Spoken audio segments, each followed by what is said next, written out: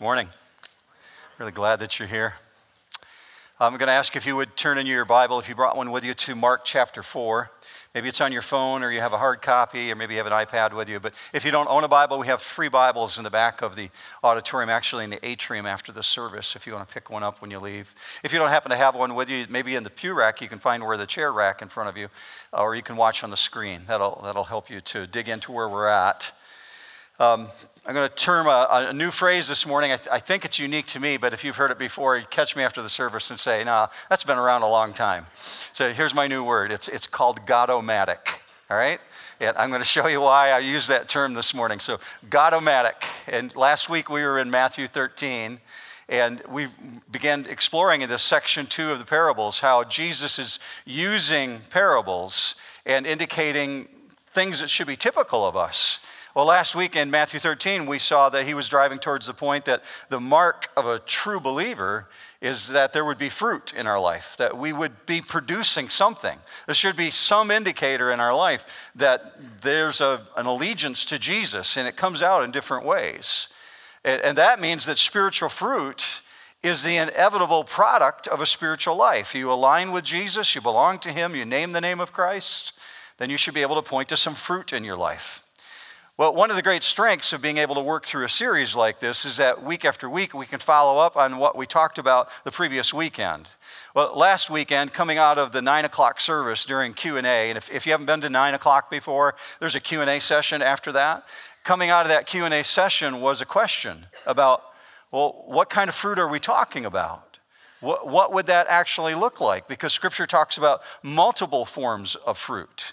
Well, I gave you a couple examples this morning in your notes because we get to follow up on what we talked about last week. At the very top of your notes inside your bulletin, you're going to also see this up on the screen, are some of the marks or categories of the fruit of believers. First one of them as an example is the fruit of attitude. And you've seen that in Scripture before. If you've spent any casual time even reading the Bible, it says there should be love and joy and peace and patience and gentleness and meekness and self-control. Maybe to a greater degree today than there was 5 years ago in your life. Or perhaps the fruit of behavior. As Scripture speaks about that in Philippians, the fruit of behavior is a righteous attitude, a righteous way of carrying out your life, meaning how you spending your money. What does your conversation look like outside the walls of the church? How are you doing in the ethics in your work area? What does that fruit of the attitude look like? Well, those are all fruits that we're speaking of there. But the fruit that Jesus was talking about in Matthew 13, that's a different fruit entirely. He was talking about the fruit of when we sow the word, when we sow seed. What is that producing? And many times that causes us to sit up in our chair a little bit straighter because we start feeling uncomfortable about whether or not we're actually doing that one. Maybe we're nailing the fruit of righteous behavior.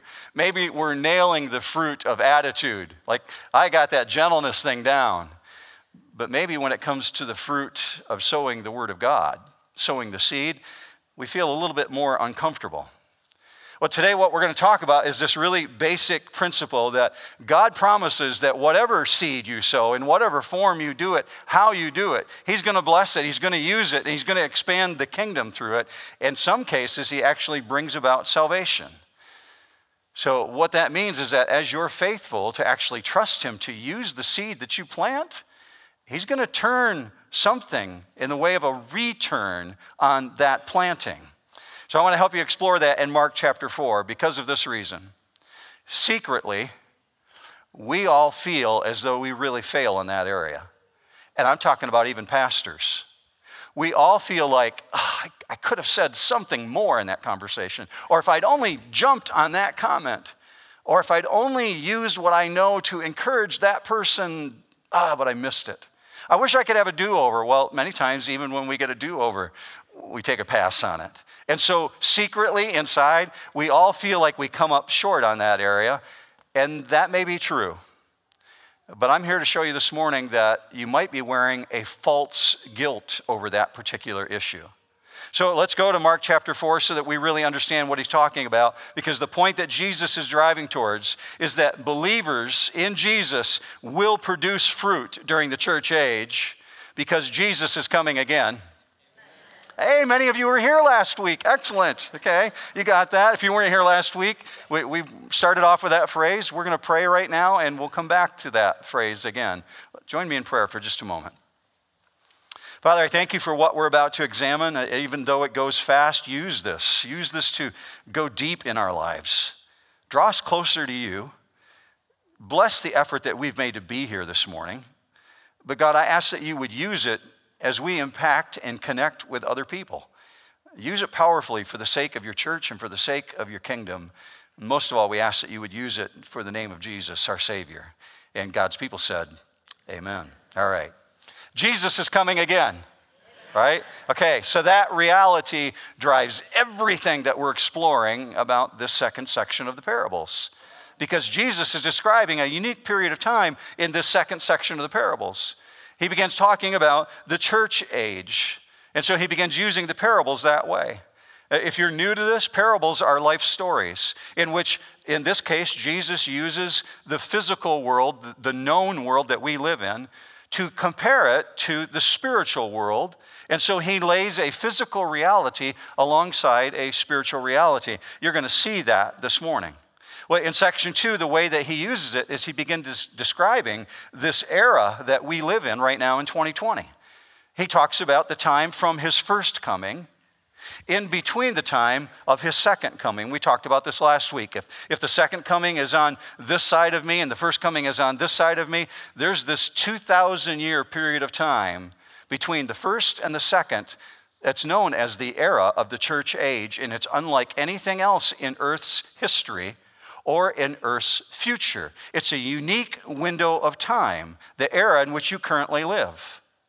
Back in October, when we started the parable study, I told you to keep an eye out for a phrase that would be coming in the future, and it would be repeated over and over again by Jesus. This morning is a prime example of that particular phrase, when he says, the kingdom of heaven is like, or the mysteries of the kingdom of heaven is like. That's Jesus saying, pay attention. There's something that you're going to learn here that only I can show you, because when God tells you things about the kingdom of heaven, those are things that only God knows. Well, this parable is that prime example. Let me show you the whole parable, and then we'll come back and break it down. Look with me up on the screen, or maybe in your own copy, Mark 4:26. And he was saying, the kingdom of God is like a man who casts seed upon the soil. And he goes to bed at night and gets up by day, and the seed sprouts and grows. How, he himself doesn't know. Verse 28, the soil produces crops by itself. First the blade, then the head, then the mature grain in the head. But when the crop permits, he immediately puts in the sickle, because the harvest has come.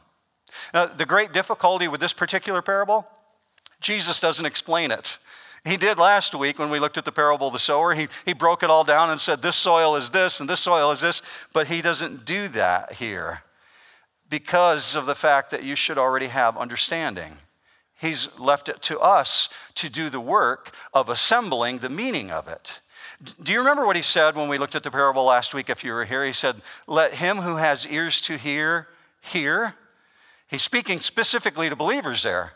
You've got the presence of the Holy Spirit in you if you're a believer in Jesus Christ. So this is you and I that he's talking to. Because the distinguishing characteristic of a Christian is that we listen to and we obey the Word of God. We hear it, we believe it, and we obey it. Well, the reality is not everybody has ears to hear. So Jesus recognized there's a specific group of people who have ears to hear, and they're going to hear. But not everybody gets it, because not everybody believes. We believe, therefore we have the presence of the Holy Spirit to help us understand. God's illuminating your understanding this morning. So what distinguishes you as a believer? You have ears to hear. That hope that happened at salvation. When you professed faith in Christ, you began, even if it was in small form, having a greater hunger for the Word of God. And God took that and blessed that and increased it, and you want to know more and more and more. Well, here's how we assemble the pieces. Last week, he gave us the paradigm of the soils in that parable. He said there's going to be some soil that's going to reject it flat out. It's going to be really hard. And there's going to be some that are thorny. And it looks like the seed took root, but it gets choked out because of the cares of the world. But there's some soil that's so soft and ready and fertile that it receives the word of God, and as a result, it grows. So once you've got that parable down, you can begin putting the pieces together when he talks about seeds here. Everything begins to fall into place. Now, just on the chance that you weren't here last week and I don't want you feeling like you walked into the middle of a movie, let me help you with what's going on here. Jesus is revealing the mysteries of the kingdom, this church age between the first coming and the second coming. And part of the mysteries that he's talking about is what we're describing here. We learned something specific about the church age, that it would be characterized by believers in God sharing what God has so showed them and going out and telling people about who Jesus is. In other words, making disciples. Well, a really important detail to remember when you're working through this parable is it's answering a hard question. What about when I do that and my coworker rejects it? Or my family member wants nothing to do with it? Or my neighbor says, well, that's good for you, but I've got my own thing going, thanks. What do I do then? And that's a distinct reality because it's happening all the time. A misunderstanding could arise in the midst of that, in which you begin to think, am I doing something wrong? I thought I was supposed to be able to do this. And we begin doubting whether or not God's even present in us if somebody doesn't even want to listen to what we're sharing. Well, here in this particular parable, Jesus is speaking of another kingdom mystery between the first century and this time in 2020, this period of time in the church age. He's talking about a kingdom mystery that the power is not in you. The power is in the seed. It's in the word of God. Look with me up on the screen when Jesus describes this. Just bear down on these 6 words. The kingdom of God is like... It's like what, Jesus? It's like a man who goes out to sow seed, and he's throwing it out there in that field, and there's something happening.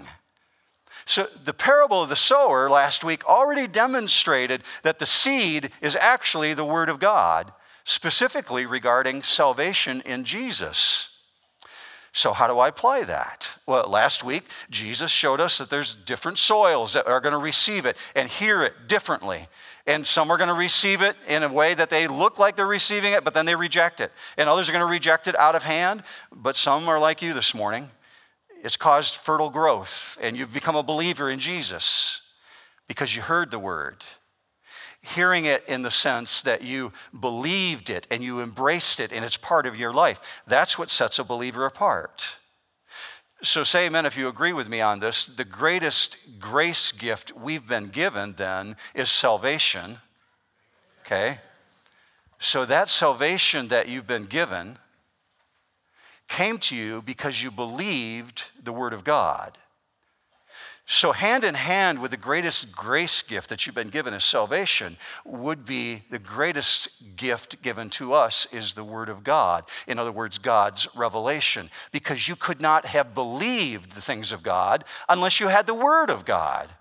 So in truth, you've been given this great grace gift. You've been given salvation, but you've been given the word of God. So the greatest thing that we have is the word of God, his revelation, which when it's received into the soil, when it's received into your life, it produces eternal life. In other words, it produces salvation.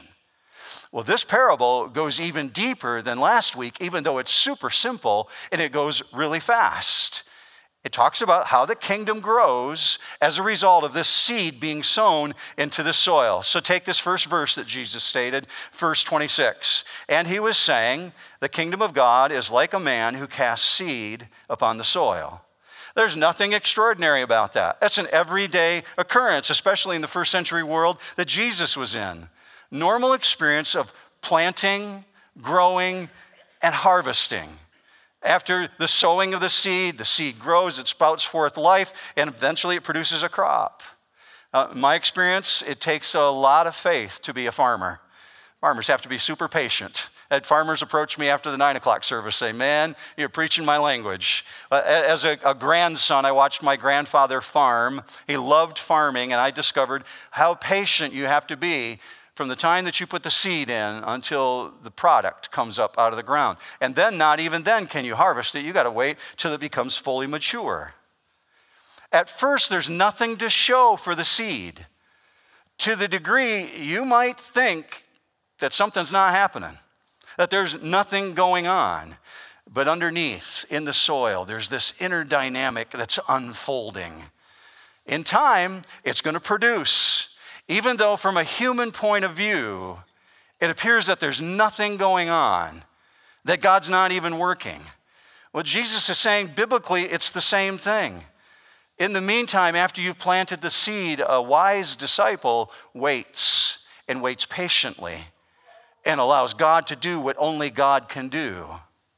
You know what that tells me, church? It tells me that kingdom work is not dependent on human effort. It's not. This kingdom work is not dependent on human effort or human success. The success of the message of the cross is not dependent upon my capability, because if it were, it would fail. Now, I'm responsible to sow the seed. You're responsible to sow the seed. We're responsible to drop seeds in people's lives. What does that look like? We'll talk about that in just a moment. But it's God who brings the power, because God is the one who produces life. So any success from spreading the seed is because God's active, not because I'm a great strategist, or not because I'm a great communicator, not because we know the right words to use at the right moment in time.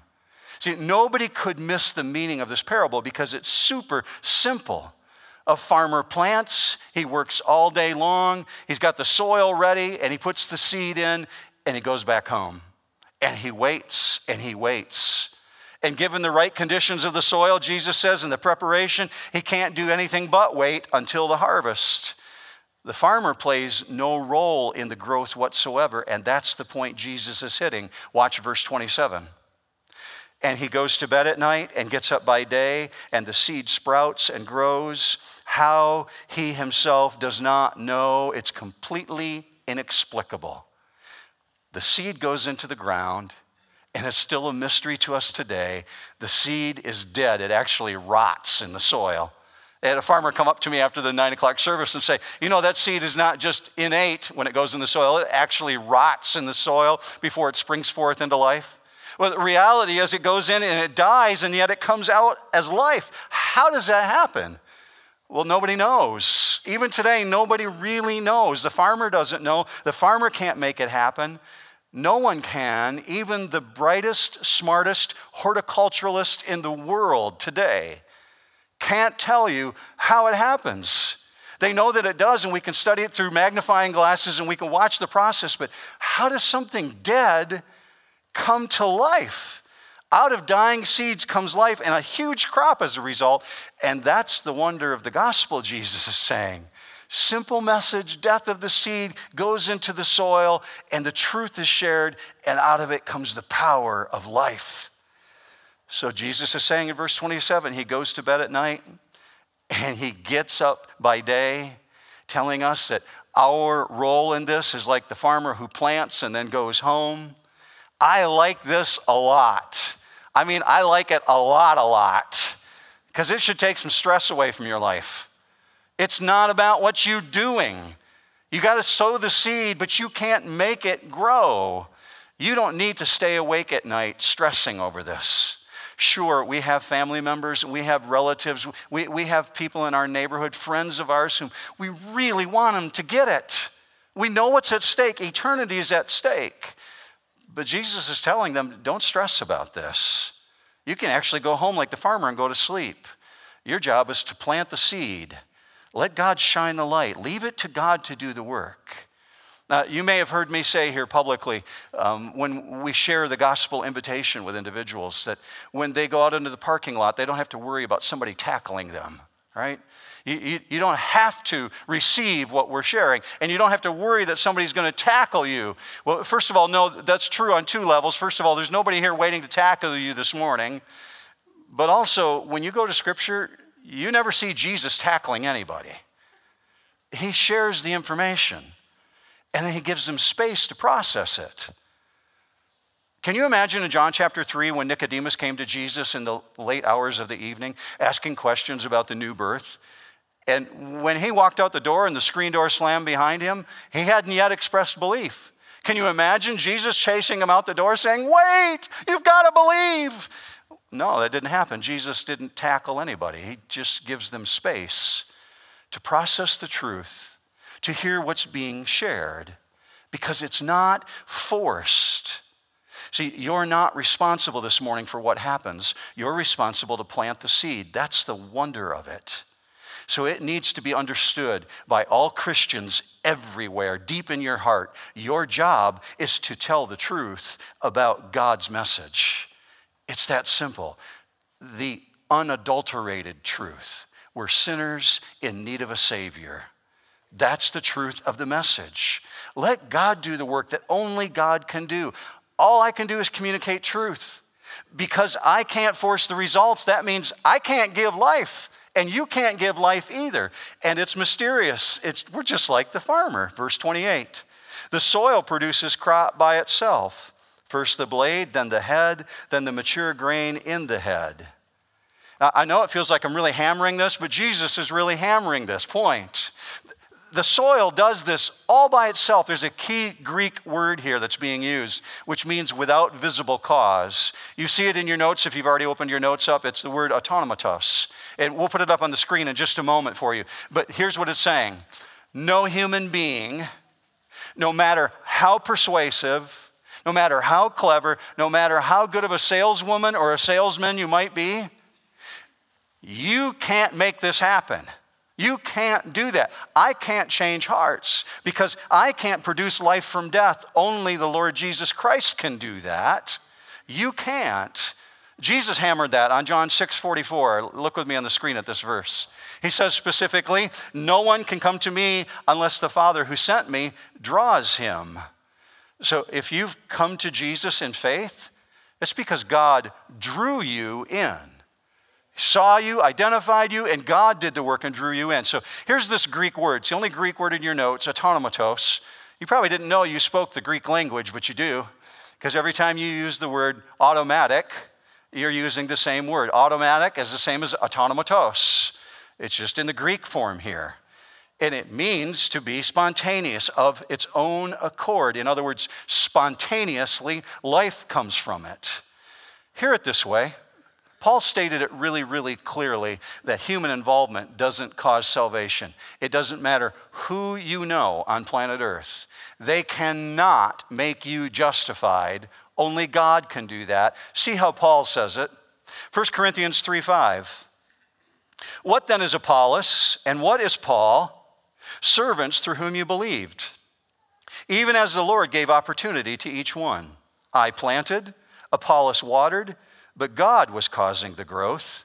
So then neither the one who plants nor the one who waters is anything, but God who causes the growth, to which New Hope Church would say, amen, right? That's God doing that. Well, it's reinforced in the book of John. John says this in chapter 1. But as many as received him, to them he gave the right to become the children of God, even to those who believe in his name, who were born not of blood, nor of the will of the flesh, nor of the will of man. It means I can't do it, but of God. All we can do is share the truth accurately. That means something about what you're holding in your hand right now. You're holding a copy of God's word. Maybe it's electronic, maybe it's printed. Maybe you reached under the chair rack and you grabbed one, or you're reading it on the screen. That means something about this. This seed, it is powerful. It is powerful, like explosive dynamite, powerful. This is what Scripture says, Romans 1:16, for I am not ashamed of the gospel. For what, church? For it is the power of God. Dunamos. It's explosive. It does things. So we understood from last week, the soil is prepared. The soil is prepared to receive by God. And once received, God's the one that makes it grow. All we're doing is being seed casters. I'm just throwing the seed out there, allowing God to do what only God can do. Because what God begins, he completes. Scripture says this, Philippians 1:6, he who began a good work in you will perfect it until the day of Christ Jesus. So here's how Jesus closes, verse 29. But when the crop permits, he immediately puts in the sickle because the harvest has come. Do you notice that the sower's ultimate interest is future? Looking future to the harvest, that there's a harvest that's going to come. Whenever that happens, whenever that future is, the grain is going to be ready, and he immediately puts in the sickle and begins the harvest because the time for the harvest has come. In the Greek language, it says it stands ready. Should make you think of the phraseology that Jesus used when he said, the fields are white unto harvest, meaning they're standing ready, waiting for it. Well, many people have linked that over the years with this thought from the book of Joel in the Old Testament, that perhaps it's talking eschatologically about the second coming. That maybe it's linked with when God's going to send the angels as reapers to harvest the earth. Joel says that in the Old Testament, and many times throughout the New Testament it's repeated again. Well, that may be part of what Jesus is referring to here, but I don't think that's the primary thing. The primary focus of this parable has been assurance. Assurance that there's going to be a crop. Therefore, there's going to be a harvest. Jesus is driving at this point because he needs to encourage the disciples. What have they just experienced? Well, the Pharisees and the Sadducees have just said that Jesus is the son of Satan. They've just rejected the message. The rejection has come from their friends and their neighbors who think this is nothing but laughable. So Jesus turns to the disciples and he begins encouraging them by saying, not only will there be soil that will not receive this, but there will be soil that will receive this. And when they receive it, it will produce a crop 30-fold, 60-fold, 100-fold. That's referring back to last week. Last week we saw that much of the seed that was scattered didn't produce. Remember that? 75%. Not very good odds. 75% didn't return, but 25% did. And out of that came amazing growth. Well, that reality can be really discouraging. When you stop and process the reality that Jesus is even saying 75% wouldn't receive.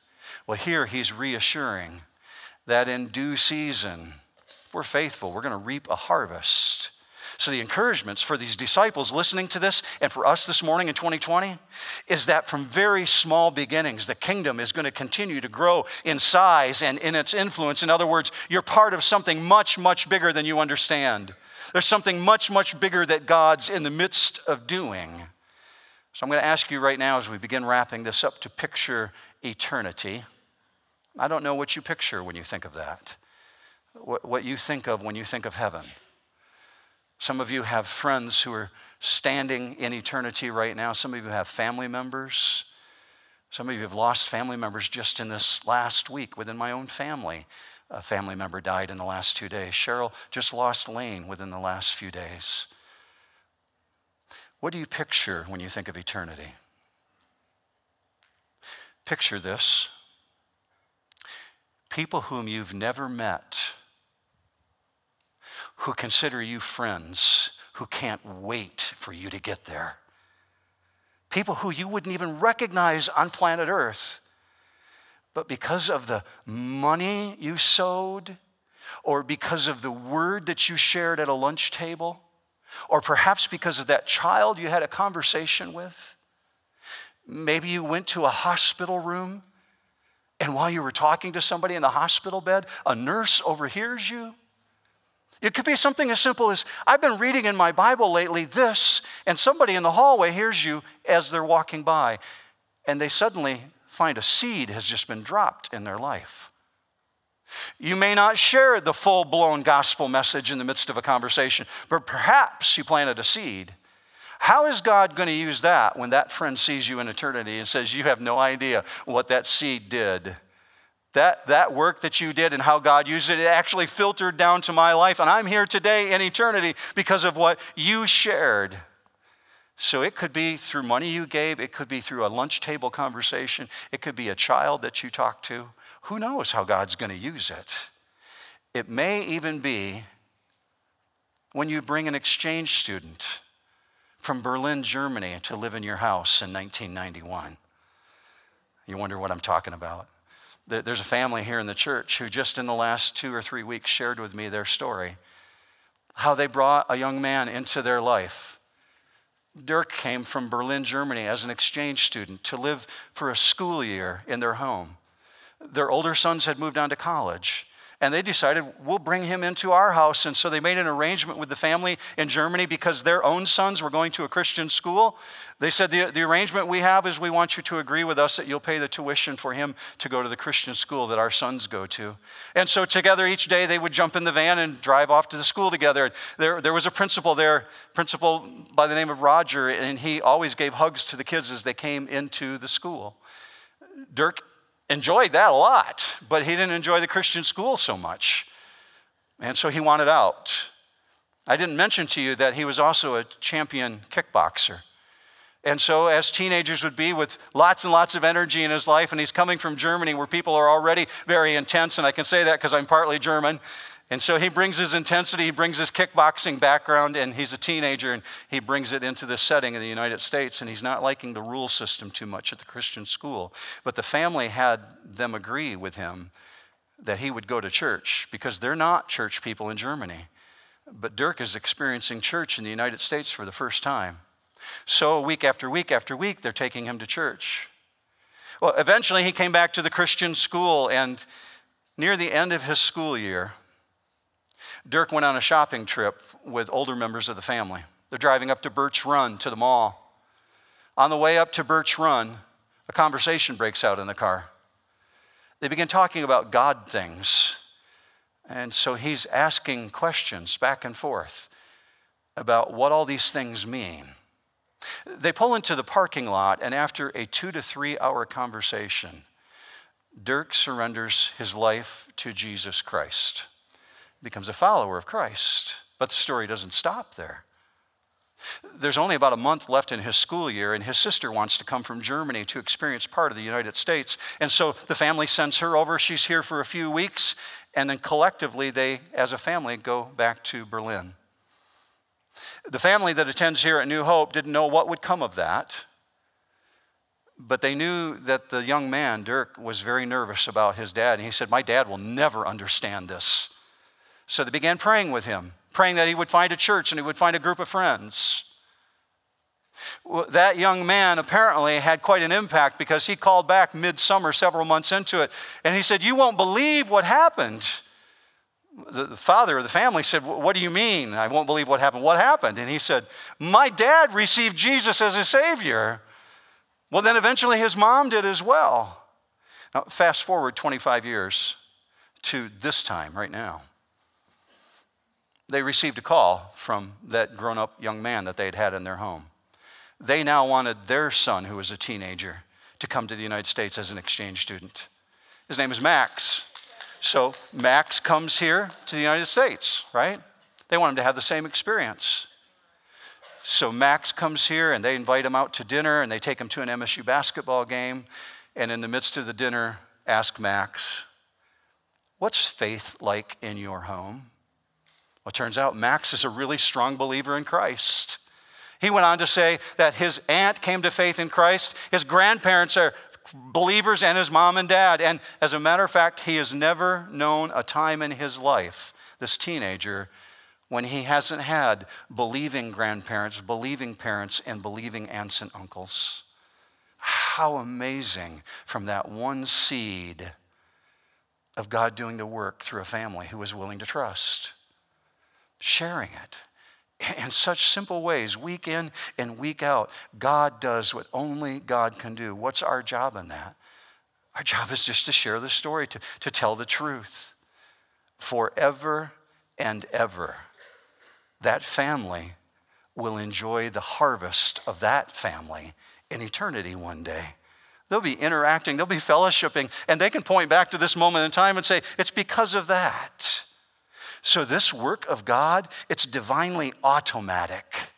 How encouraging is that, church? That this regeneration, this transformation, the whole process is God-o-matic. You getting it? You tracking with me, right? God's doing the whole thing. We have the job. We got to get the seed out there. But he says, I'm going to do the work. Just trust me with this. So we listen humbly, and we process God's word daily. And when he brings the opportunity, we just share his truth. We just cast the seed. It might be the littlest nugget. We do it trusting that he's going to use it. So here's my challenge for you this week. Give him space to bring the increase. You go home and go to sleep, right? After you've cast the seed. Do your job. Rest like the farmer. Don't stress over it. Let God bring the increase. Would you pray with me about that? Let's pray together. Father, I know with this many of us in the auditorium that it's represented over and over and over by children who have not received it, siblings who have not received it, dear friends, co-workers, and we wonder if the effort that we've put forth is doing any good whatsoever. You've encouraged us this morning. You've reminded us that we have a responsibility, but at the same time, you've shown us it's about what you're doing, and we have to trust you with that. So God, I ask for each of us that are gathered here, for those who are watching online right now, that we would believe that you are at work behind the scenes because you're not willing that any would perish, but that all would come to repentance. So God, I ask that you would make us bolder. That at the same time we take away the stress, that you would make us more confident. And we only have to trust you by sharing the seed and letting you do the work. God, we ask that you would bless that. Whatever conversations take place this afternoon, whatever conversations take place tomorrow in the workplace or at school, use it, God. Use it for your kingdom. We ask for this in the matchless name of Jesus, our soon coming King. And all God's people said, have a great week, New Hope.